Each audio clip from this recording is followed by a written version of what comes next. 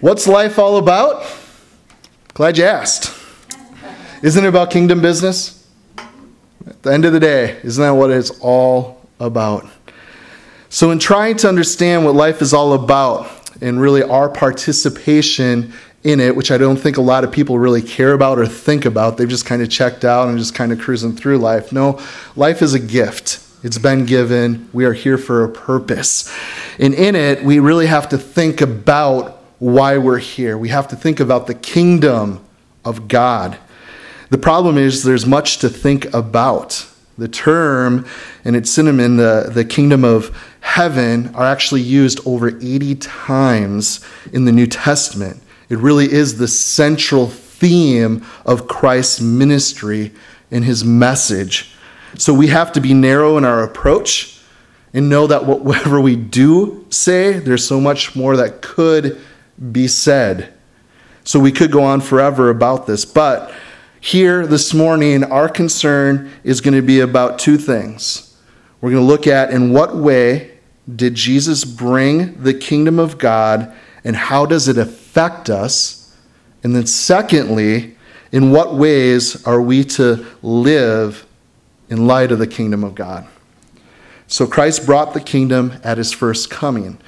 Look here in Mark chapter 1, verse 14 and 15. It said, "Now, after John was put in prison, Jesus came to Galilee preaching the kingdom of God and saying, 'The time is fulfilled. The kingdom of God is at hand.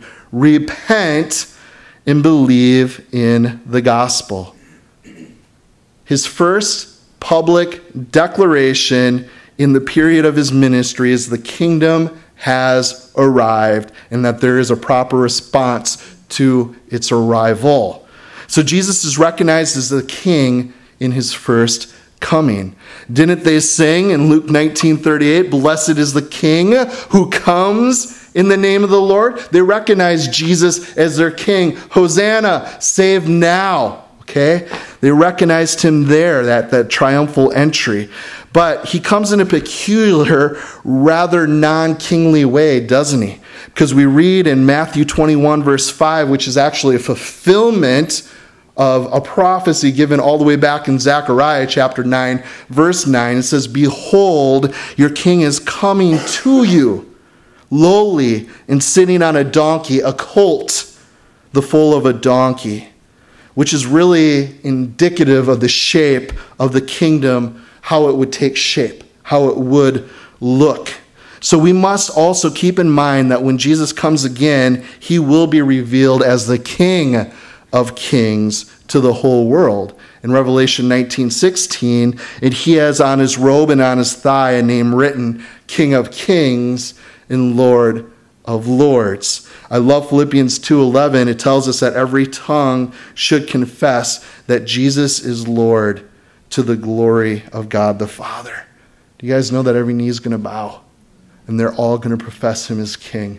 I cannot wait to that day. So he will come in power and great glory. We see that spelt out in Matthew 24, which in a few weeks from now we're going to be going through in depth and looking at world conditions in the last days. And when Christ comes back in the midst of chaos, he's going to come in power and glory, which is indicative in the kingdom in what shape it will take at that time. So it was made manifest in a certain way when Christ came the first time, and it will be made manifest in a certain way when he comes the second time. Do you guys understand why it's important for us to understand the kingdom of God and his different comings? It brings clarity. You see, the kingdom is both present and future. It's already and not yet. The Old Testament understood God as the king of the universe. There was a longing for the kingship of God to be made manifest in the realm of humanity.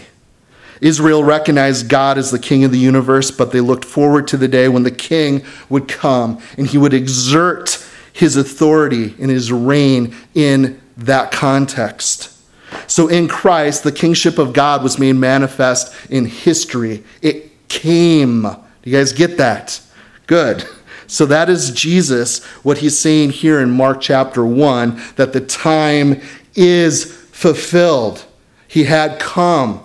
The kingdom of God is at hand. The king is here. So it is correct to think of the kingdom of God, heaven, as a place that only pertains to life, or it's not correct to think about it as just where we go when we die. Okay?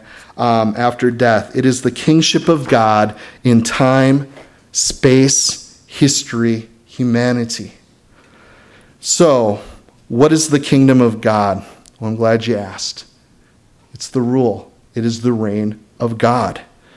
It began in a peculiar way with the first coming of Christ. It will be fully realized at the second coming of Christ. It is presently working in and through us. It is historical. It has happened.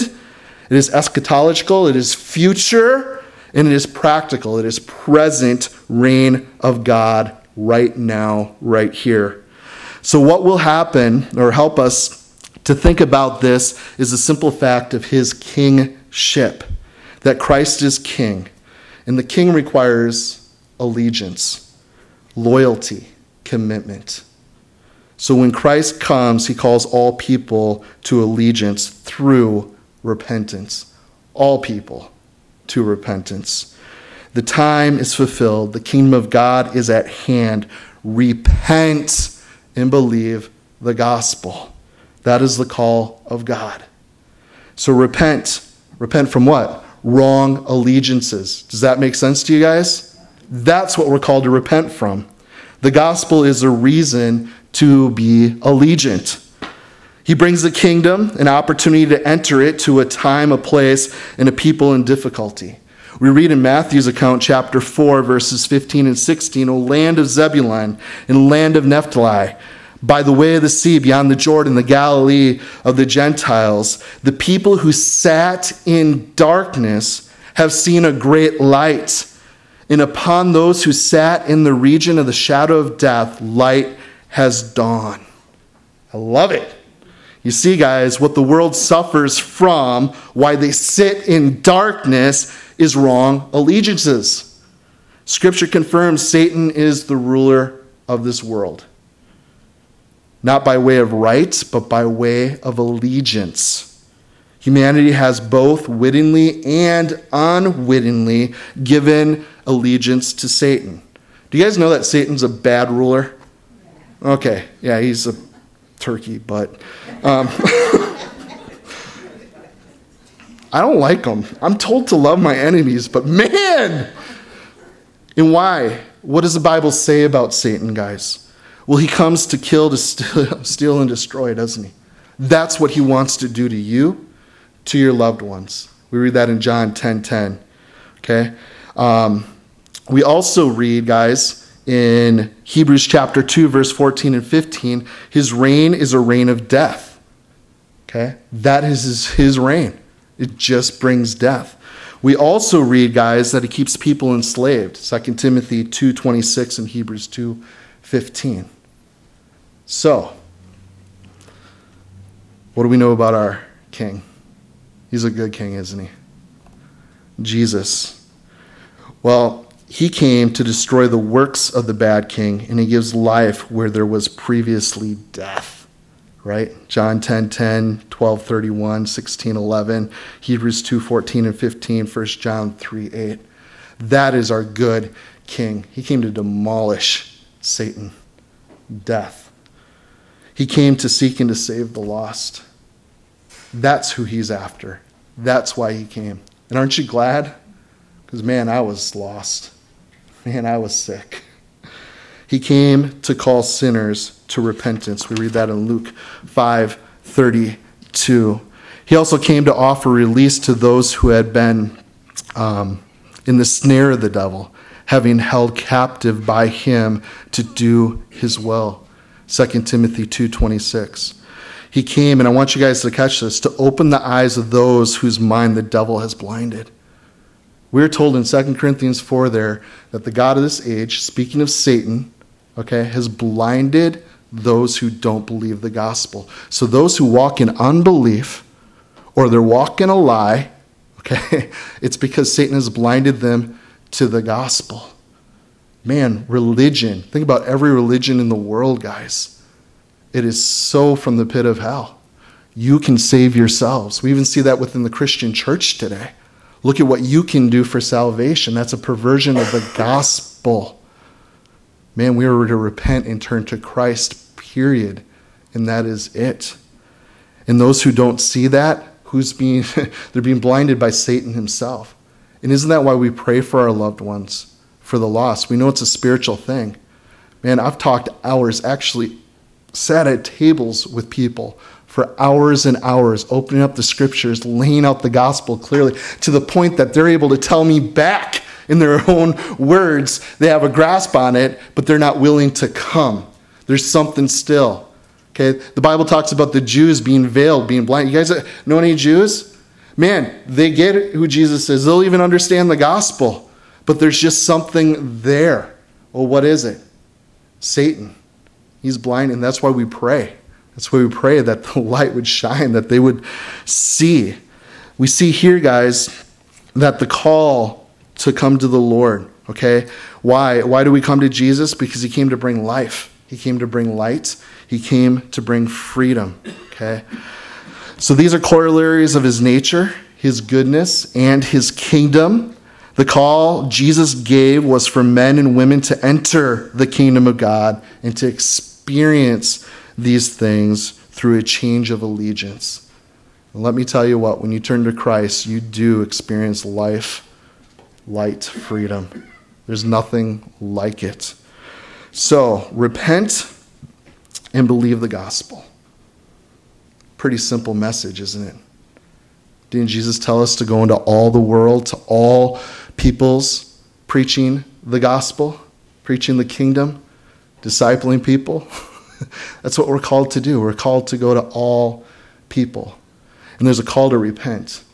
You guys need to understand, it's not, hey, go tell people they're chosen and then they'll believe. That's not what the Bible teaches. It calls people to change their allegiance. You have a choice. You need to repent to the true King.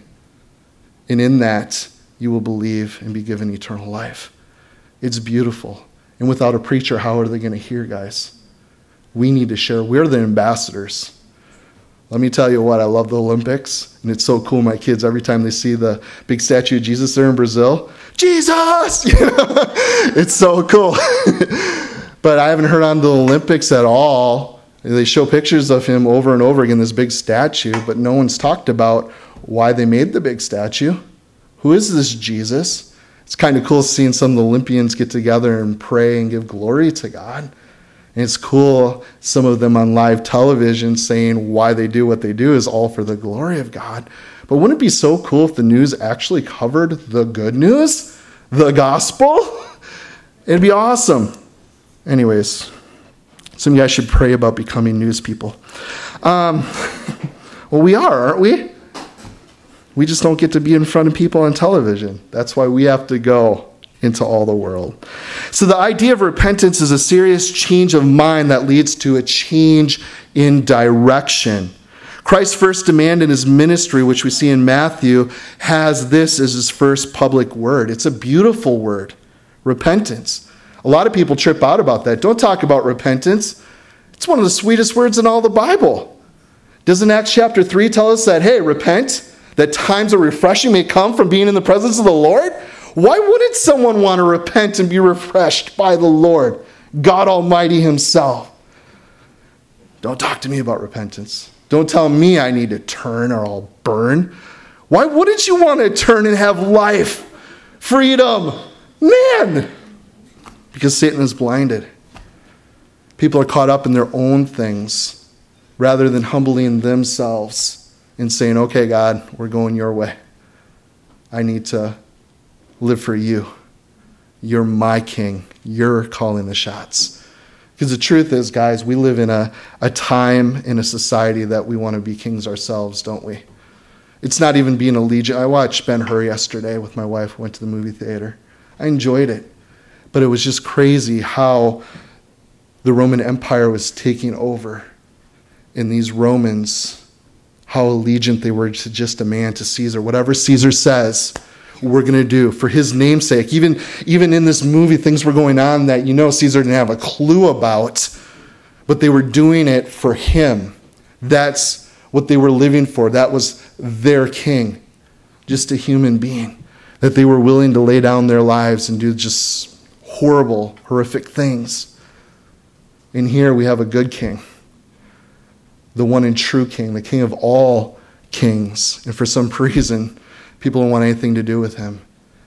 And a big part of it is because we live in a time right now that it's not really about that king or this. It's about my kingdom. It's about me being king, me calling the shots. I don't really care what they think or they say or even what the Bible has to say. Who cares? I'm going to roll with whatever I think is right. That's a scary thing, guys. Where's that reality of us being his creation? He's our creator. He calls the shots. He says what's right and what's wrong. Guys, that's why we encourage you every week. Get into your Bibles. What does God have to say? Who cares what I think? Who cares what the church thinks? What does God say? That's what matters. Are you allegiant to him? Are you going to be faithful to him? You see, guys, this is a beautiful word, repentance. To repent is to change direction away from the kingdom of death by changing our minds about dead works, about dead idols, which you can read about in the early verses of Ephesians chapter 2.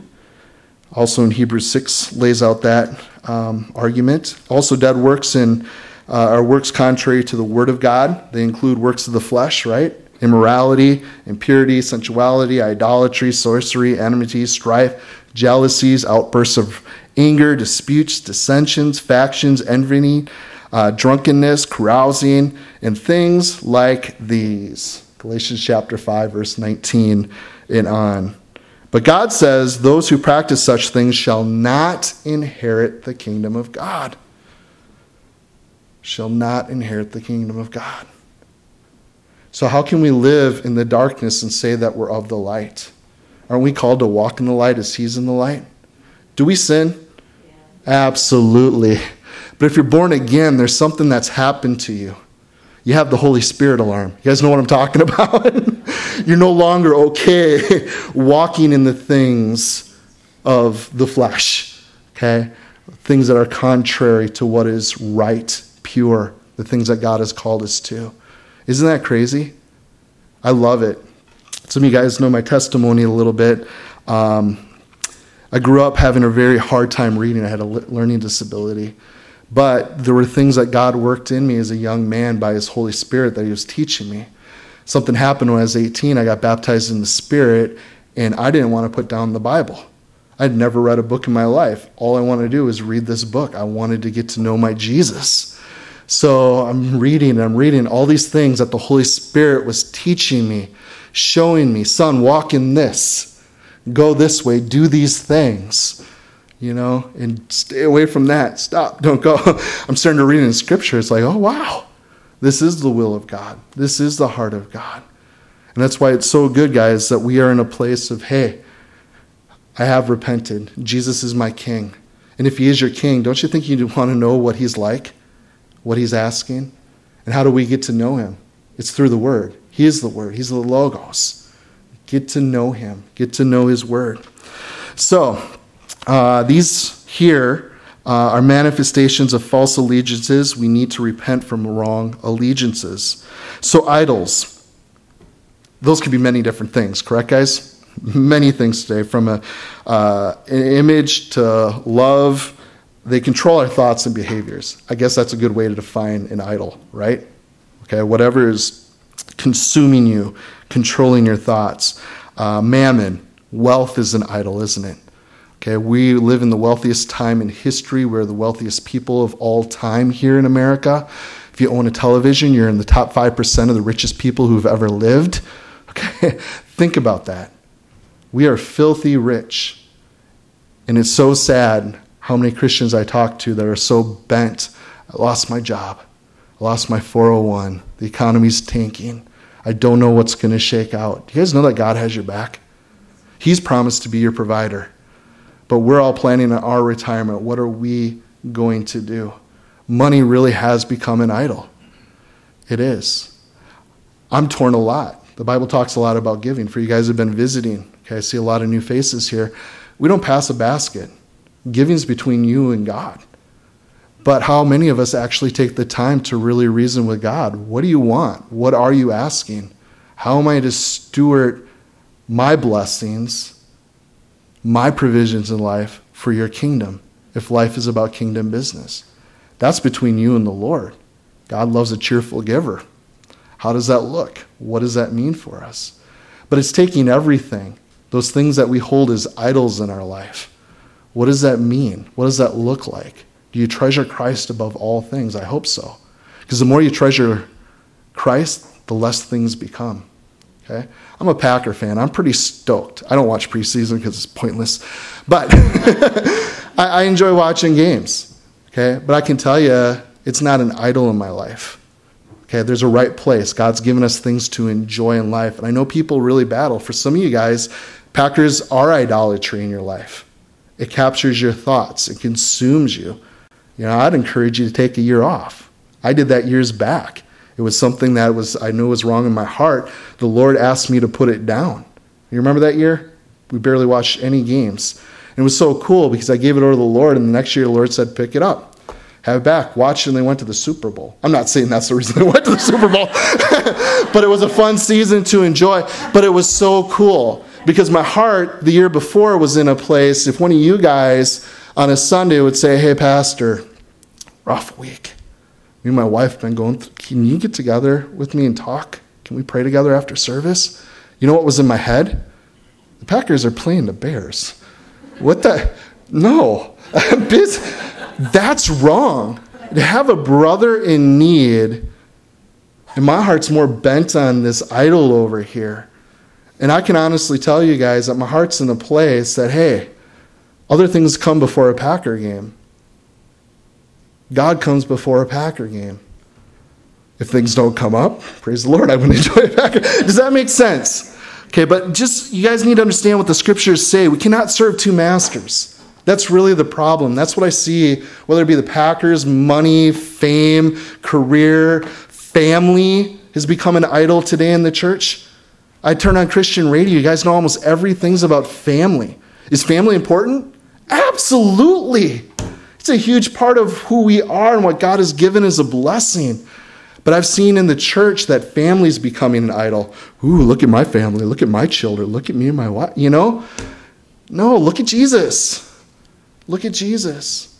Does he want to bless our marriages? Absolutely. Are children a blessing from the Lord? Absolutely. Are they to be an idol of ours? No. They have a right place. And that's why so many people get so bent when things don't shake out the way they want them to shake out in their family. Because it's become an idol. I can't believe he did this. I can't believe my kids are making these choices. I did everything right. I listened to all those Christian shows. We did it all. Yeah, we do it all. But you know what, guys? God is God. We're people. We have choices. No matter how hard we try, things are not going to be perfect, and they're not going to be perfect until the King of Kings returns and sets everything perfect. Anyways, I'm getting ahead of myself. Idols are bad. Amen?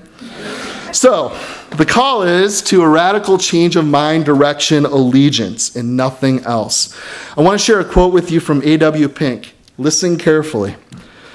Do you imagine that the gospel is magnified or God glorified by going to worldlings and telling them that they may be saved at this moment by simply accepting Christ as their personal Savior?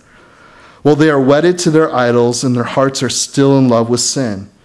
If I do so, I tell them a lie, I pervert the gospel, I insult Christ, and I turn the grace of God into lasciviousness. Now, some of you guys might be like, wait a minute. That doesn't sound right. I have found, and I get the privilege of sharing the gospel with a lot of people.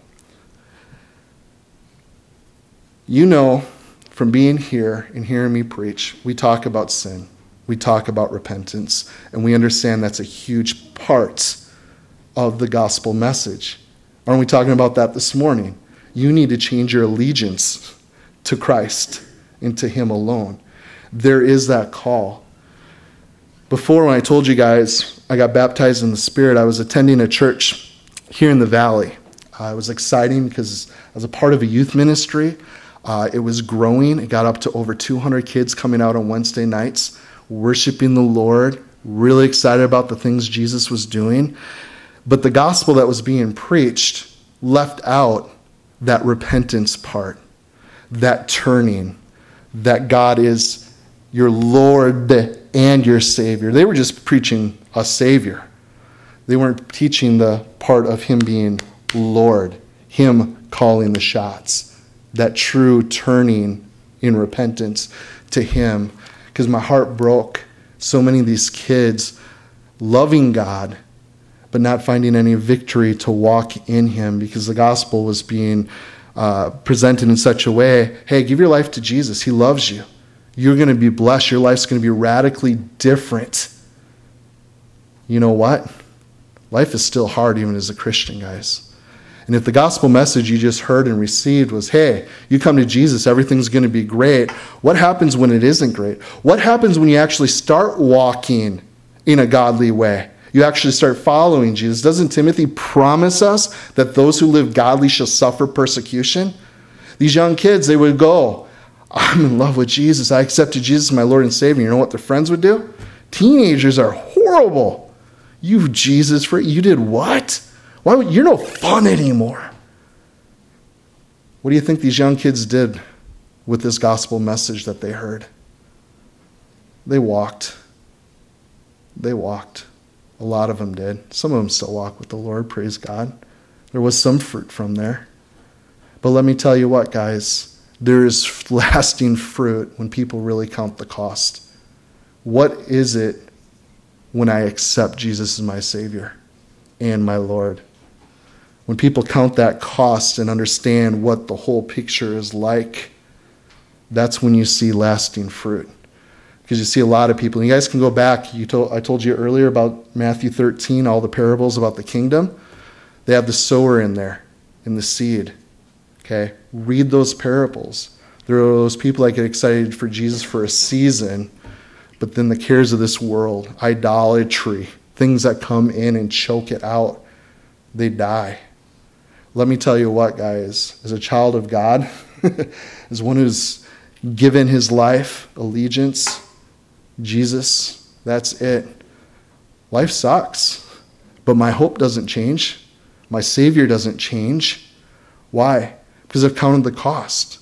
I understand what it means to follow him. You guys understand that? It's not I just come to Jesus because I want my life to be better. I want to be rich. I want to be made well. I want to be healed. And that's a reason why a lot of people come to Jesus today. If you don't believe me, watch the Christian Broadcast Network.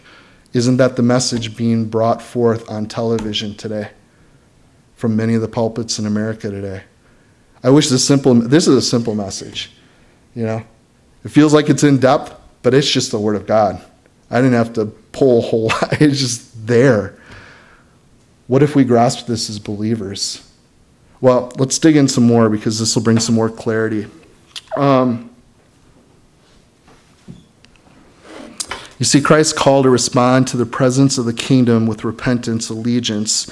It's because he is the king. He's the central feature of the kingdom of God. Okay? You see, the gospel is, though we spiritually are dead, or we're dead, because of our participation in the dominion of darkness and our commitment was to dead works or dead idols, but that we can be made alive again through Christ. Okay? Let's turn to Ephesians chapter 2. Can I borrow someone's Bible? Yeah, your pastor doesn't have a Bible up here.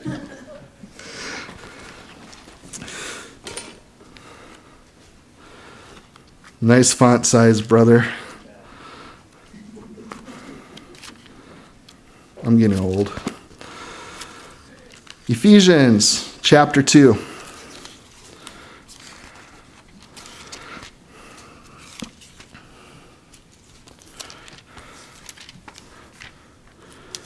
Let's read the first 9 verses here. Okay, So he's talking about believers. And it says, in you he made alive who were dead in trespasses and sins, in which you once walked according to the course of this world, according to the prince of the power of the air. That'd be Satan, guys. Okay? The spirit who now works in all the sons of disobedience. Okay, so what is that telling us? If Jesus is not your God, okay, if he's not your father, Satan's your father.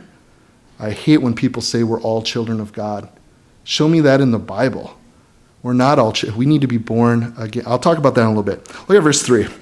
Among whom also we all once conducted ourselves in the lusts of our flesh, fulfilling the desires of the flesh and of the mind, and were by nature children of wrath, just as the others. But God. Every time you guys see a but God in the scriptures, circle it. Pay attention to what is about to be said. Check this out. But God, who is rich in mercy, because of his great love, which he loved us, even when we were dead in our trespasses, he made us alive together with Christ. By grace you have been saved, and raised us up together and made us sit together in the heavenly places in Christ Jesus, that in the ages to come he might show his exceeding riches of his grace and his kindness towards us in Christ Jesus. For by grace you have been saved through faith, that not of yourselves, it is a gift of God, not of works, lest anyone should boast. So, thank you, Thornton. So when we repent of these things, we give our allegiance to King Jesus and we enter into the kingdom of God. Pretty simple, isn't it? Simple message. Do you know how many people have not heard this? Do you know how many people are sitting in churches and haven't heard this?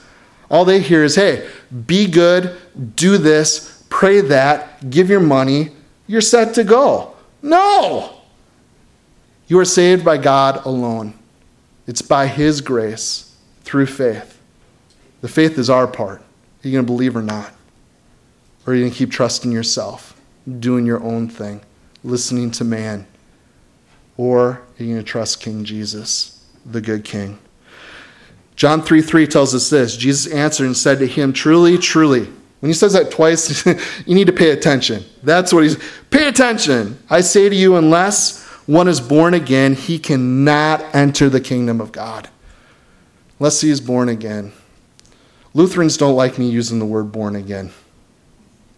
You guys know what? Who cares what anyone thinks? What does Jesus say? Do you guys understand that? Okay? I love the church. I love my brothers and sisters. But when someone tells me I can't tell someone they need to be born again, you can come and you can minister. You can pray. You can be a part of this outreach. But it's going to offend these people if you use the term born again. I can't fly with that. Because Jesus says the only way to enter the kingdom of God is to be born again. What do you think we should preach? The gospel. You need to be born again. How does that happen? You give your allegiance to Jesus and him alone, period. You need to turn to him. Colossians tells us this in chapter 1, verse 13. For he, Jesus, rescued us from the dominion of darkness and transferred us into the kingdom of his beloved Son. Think about that. That is what God has done. Which means that we are now under the rule and the reign of God. We are now connected to, committed to, and loyal to a good king, and we're free from the bad king. So we experience the benefits of the kingdom. That's pretty exciting, huh? You're supposed to say, well, Pastor, what are the benefits? Glad you asked. Let's look at the first one, victory over sin. Victory's been given. In John chapter 8, verse 34 and 36, Jesus answered and said, truly, truly. Again, when he says truly, truly, should we pay attention? Absolutely. Pay attention to it all, but especially. He says, truly, truly, I say to you, everyone who commits a sin is a slave to sin. But then he goes on to say, if anyone, or if the Son makes you free, you're free indeed. You guys understand that? We're free in Christ. Anyone in Christ, there's no condemnation, right? Romans 8:1. Okay? We are not condemned any longer. Do we still sin? Yeah. But didn't Christ become sin for us? Didn't he take our place? Hasn't there been a switch? We get his righteousness? Yeah. But now, when a person comes to faith and they're born again, something changes. We're not okay living in sin anymore. Where's this conviction coming from? Lying came so natural. I wanted to be so cool. It was all about me and my ego. And the bigger lies I told, the better I was. But now I'm convicted. I got to walk in truth. And the truth is, Jesus is king. The gospel is truth. My life is for his glory. And living this way for me, that no longer works. There's something wrong. That's the Holy Spirit at work now in you, because why? You've been born again in the Spirit of God. You've actually been born again from above. Okay? So, did we look at Romans? Nope, Romans 6:14. For sin shall not master over you, for you are not under the law, but under grace. Before coming to Christ, everyone's under the law. That's why every religion in the world is based upon rules and regulations. You guys know that biblical Christianity is the only religion in the world that our salvation is not based upon what we do, but it's based upon who God is and what he's done. The only one. And you even see it today. Churches have a good time of putting rules and regulations upon people, don't they? You see any denomination that's been around for a while, what ends up happening? More rules. You just do this. This is how you'll be confirmed. We'll give you a piece of paper. You do these classes, we'll confirm you, and that's your ticket to heaven. Whoa, wait a minute. Where does it say that in the Bible? Nowhere. You guys understand, Jesus is our Savior. So we have victory over sin because of our good King. We also have victory over demonic opposition. In Matthew 12:28, but if I cast out demons by the Spirit of God, then the kingdom of God is come upon you. Okay? So, is this a reality? You betcha. Okay? Demonic opposition. Satan and his minions are at work today. I don't know if that's true. Demon possession. Walk in the Spirit. Walk with Jesus. You'll see some things. I told you guys when I was 18, I got baptized in the Spirit. Some radical things happened in my life. Demon-possessed people for the first time in my life. Never seen anything like that before. But man, walking in the Spirit, some crazy things happen. Things that I thought were just make-believe. I'm like, oh boy, this is real. But why? Because it tells us here that the kingdom of God has come upon you. Okay? Something happens when you're born from above. Luke 10:17, the 70 returned with joy, saying, Lord, even the demons were subject to us in your name. If you don't believe in demon possession, go on a mission trip with us. Okay? Satan's really good. Do you guys know that he's teaching our kids right across the street, which they start school in a couple weeks here? There is no God. We're teaching our kids that nothing blew up. I mean, that's the most ridiculous thing in the world. Nothing blew up and we evolved into all of this. Nothing made all of this. No, how about there's a creator who created all of this? That makes a whole lot more sense. And actually the science, the facts point to intelligent design. Anyways, we don't have time for that. But the point is, Satan's alive and well, and he has us as a people saying that there is no God. Okay? But you go to these countries where they're very aware of the supernatural, of God, there's radical things happening all over. We got a couple missionary friends with us this morning who are in town. You know, you see it. It's just part of life. Okay? Let's go on. Another thing we see is we have victory over sickness. Now, understanding the kingdom. Let's look at Luke chapter 10, verse 8 and 9. Whatever city you enter and they receive you, eat what is set before you, and heal those who are sick, and say to them, the kingdom of God is come near you. So these should be real, concrete experiences in our lives as members of the kingdom. What we have to realize is that we live between comings. Now, this is where clarity to the scripture is going to help us a lot. Okay? You see, the kingdom has come in a peculiar way and is coming in a particular way. We experience some of the kingdom, but the fullness of it not yet. Sin, death, the devil were defeated on the cross, but we still experience them, don't we? That's what the Bible teaches us. So what we have currently is a dominion or control of Christ experienced in and through the life of believers, which will become domain or territory of Christ in and all over all the earth. So this is wonderful news right now, and it gets even better. You see, Satan has been defeated, and he will be tormented. Sin has been defanged, and it will be displaced. Death has been beaten, and it will be abolished. Healing has been provided, and it will be perfected. That's good news for now, and it's great news for later. We live in a kingdom that came and is here now, and we look forward to the kingdom of God coming later. So we live in an age of hope. Okay? We have a great hope as followers of Jesus. You see, hope is a feeling of expectation and desire for something to happen. Humanity lives on hope. What is going to be present wherever hope is, we're also going to have the presence of suffering. Is that logical? Absolutely. There's going to be suffering in order for there to be a hope. Now, what is, you guys all know 1 Corinthians 13. It concludes by telling us to abide in what? Faith, hope, love. We're to abide. So hope is present, but suffering is still a component of the kingdom. In fact, there is no entering the kingdom without Christ having suffered for us.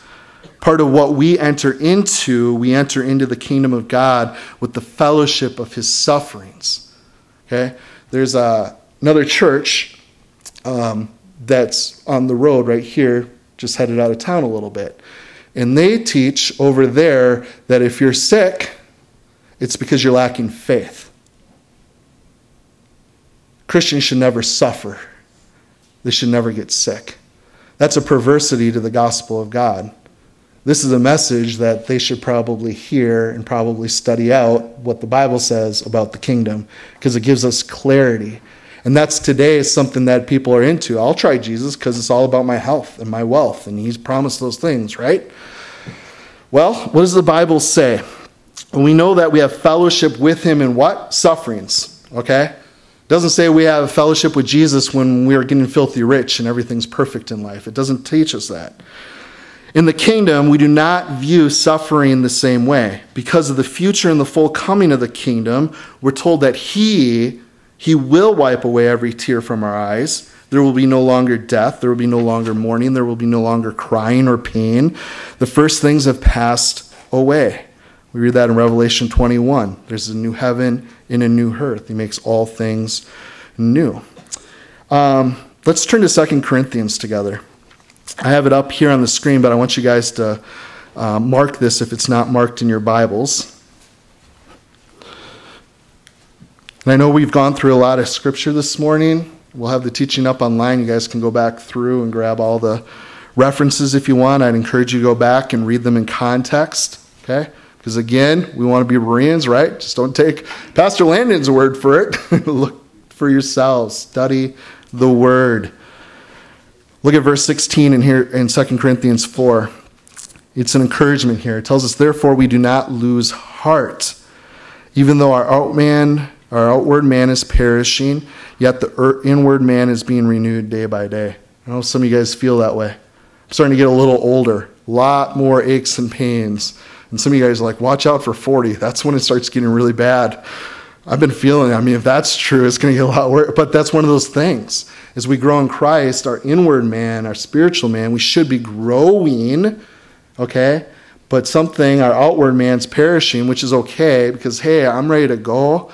You know, whatever the Lord has, I'm ready. Look at verse 17. For our light affliction, which is but for a moment, is working for us a far more exceeding and an eternal weight of glory, while we do not look at the things which are seen, but the things which are not seen. For the things which are seen are temporary, but the things which are not seen are eternal. So what are we living for? Are we storing treasures up in heaven? Are we living in that eternal reality? Or are we living for the here and the now? Another passage in Romans chapter 8, it says, for I consider the sufferings of this present time are not worthy to be compared with the glory which is to be revealed to us. That's why we see the persecuted church. I mean, we whine. Oh, they're so liberal on the news. We're supposed to be tolerant of everybody. We have freedom of speech as long as we don't offend anybody.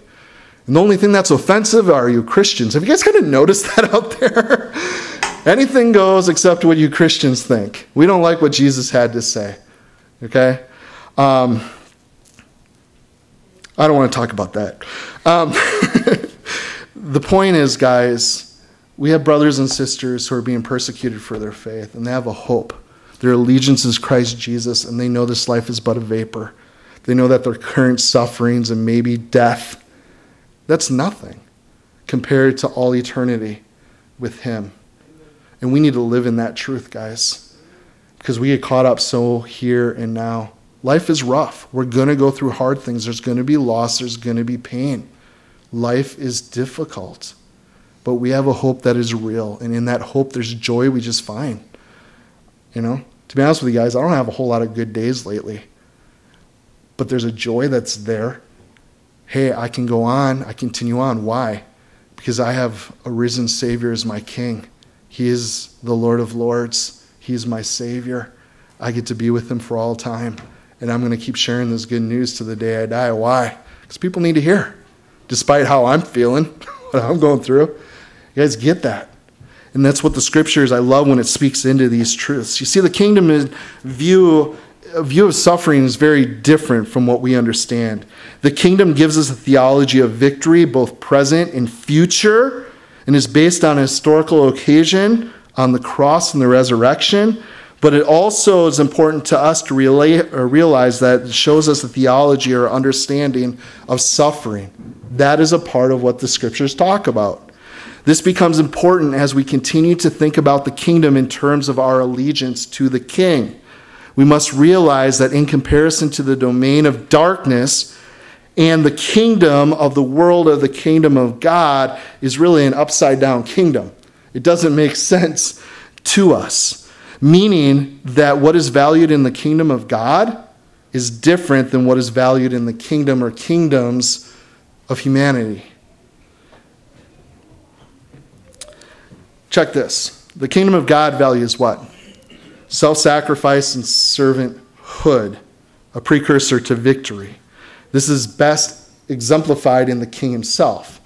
We read in Mark 10:45, "For even the Son of Man did not come to be served, but to serve and to give his life a ransom for many." Who's our example, guys? Jesus Christ. What did our king do? Wow. He humbled himself. He served others. He laid down his life. Yeah. Jesus says, you want to follow me? What do? You pick up your cross, die daily. Okay? We are called to humble ourselves as he humbled himself. So a king, he came as a king in a peculiar way. And the greatest in the kingdom is who? The servant of all. And who is the servant of all? Jesus Christ. You know, let me tell you what, I know you guys love me, but you haven't laid down your life for me. There's only one who laid down his life for me. And that's my Lord and Savior, Jesus Christ. You see, his death has brought us life. We experience life, abundant, eternal life, in participation in the life of God when we live in this kingdom reality. Check out Matthew chapter 16, verse 24. It says this, "Then Jesus said to his disciples, 'If anyone wishes to come after me, he must deny himself, pick up his cross, and follow me. For whoever wishes to save his life must lose it. But whoever loses his life for my sake will find it.'" And that's why a lot of people never come to salvation, never know the true and living God, because they want to hang on to their life, their kingdom. Acts 4:22 says, "Through many tribulations we must enter the kingdom of heaven." Through many tribulations. So when there's people preaching, hey, if you're in Christ, there's not going to be tribulations. Life's going to be cake. Everything's going to be wonderful. You will be blessed. Where's that in the Bible, guys? No. Aren't we told in the last day that we're going to heap up teachers for ourselves because we have itchy ears? This is what we want to hear. I had a friend a few weeks back. Why isn't freedom big? Or, I've been listening to you teach. You're a pretty good teacher. What? And I'm just like, bro, we open the Bible. We're just teaching the word of... People don't like... Honestly, who wants to hear a message like this? Sin's bad. Repent. Life's going to stink. There's these kingdom realities. It's only coming apart, but not yet. Most people don't want to hear that. I want to go to church and I want to feel good. Pastor, why don't you tell me things are going to make me happy and joyful for the week? Going to encourage me that I can have my best life right here and now. Don't you know that's the best-selling Christian book? Talk about that. No, I read in the Bible, my best life is in the next life. It's in eternity. It's not here, guys. That's the truth, but that's not what people want to hear. Guys, we need to share the truth. We need to pray for churches and pastors to be bold. Okay? You're going to offend people. The truth offends people. If you're being offended this morning, I'm sorry, but I love you enough to tell you the truth. I know God's word is truth, and that's what's going to set us free. God has so much for us. If we just trust him and we live in his truth, in his ways, in his wisdom. You see, when it tells us that through tribulations we must enter the kingdom of God, it does not mean that we earn a place in the kingdom through sufferings. You guys need to understand that. Okay, but we experience the kingdom in the reality through suffering. You see, the Apostle Paul, following Christ, meant bearing the marks of his suffering. You guys know this passage in 2 Corinthians 6, verse 8 through 10. He says, by honor and dishonor, by evil report and good report, by deceivers and yet true, as unknown but yet well known, as dying and behold, we live, as chastened and yet not killed, as sorrowful yet rejoicing, as poor yet making many rich, as having nothing and yet possessing all things. That's kingdom reality, guys. I don't get it, but that's the way it works, isn't it? We go through things, but yet there's those other things. There's the good and the bad in life. It's just part of life. I see it in my own life personally. I see it in my family. I see it in our church family. Okay? Like, we're having an impact in the community. We're a little bitty church. And people are like, how are you guys doing so much? We get to run one of the biggest food pantries in the valley. We don't have the money to do it. But God's provided. He's opening the doors. He's doing it. We're a little bitty church. Why do we get to have such an influence in the local jail, which God has a huge heart for the prisoner? What's up with that? Why do we get to do these things, guys? Think about it. It's how God works. We go through life. We don't understand why everything shakes out, but we get to see so much. The good and the bad. We get to partake in the good and the bad. So there's the never-ending, always reverberating call of the New Testament is to endure hardships. I guess that's the bottom line of what I'm trying to get out to you guys. We're going to go through it, and that's okay. It's what the New Testament teaches us. So what this does is prepare us to maintain an allegiance to the King in all circumstances. Catch this. For what are allegiances and loyalties if they've never been tried? God, why am I going through this?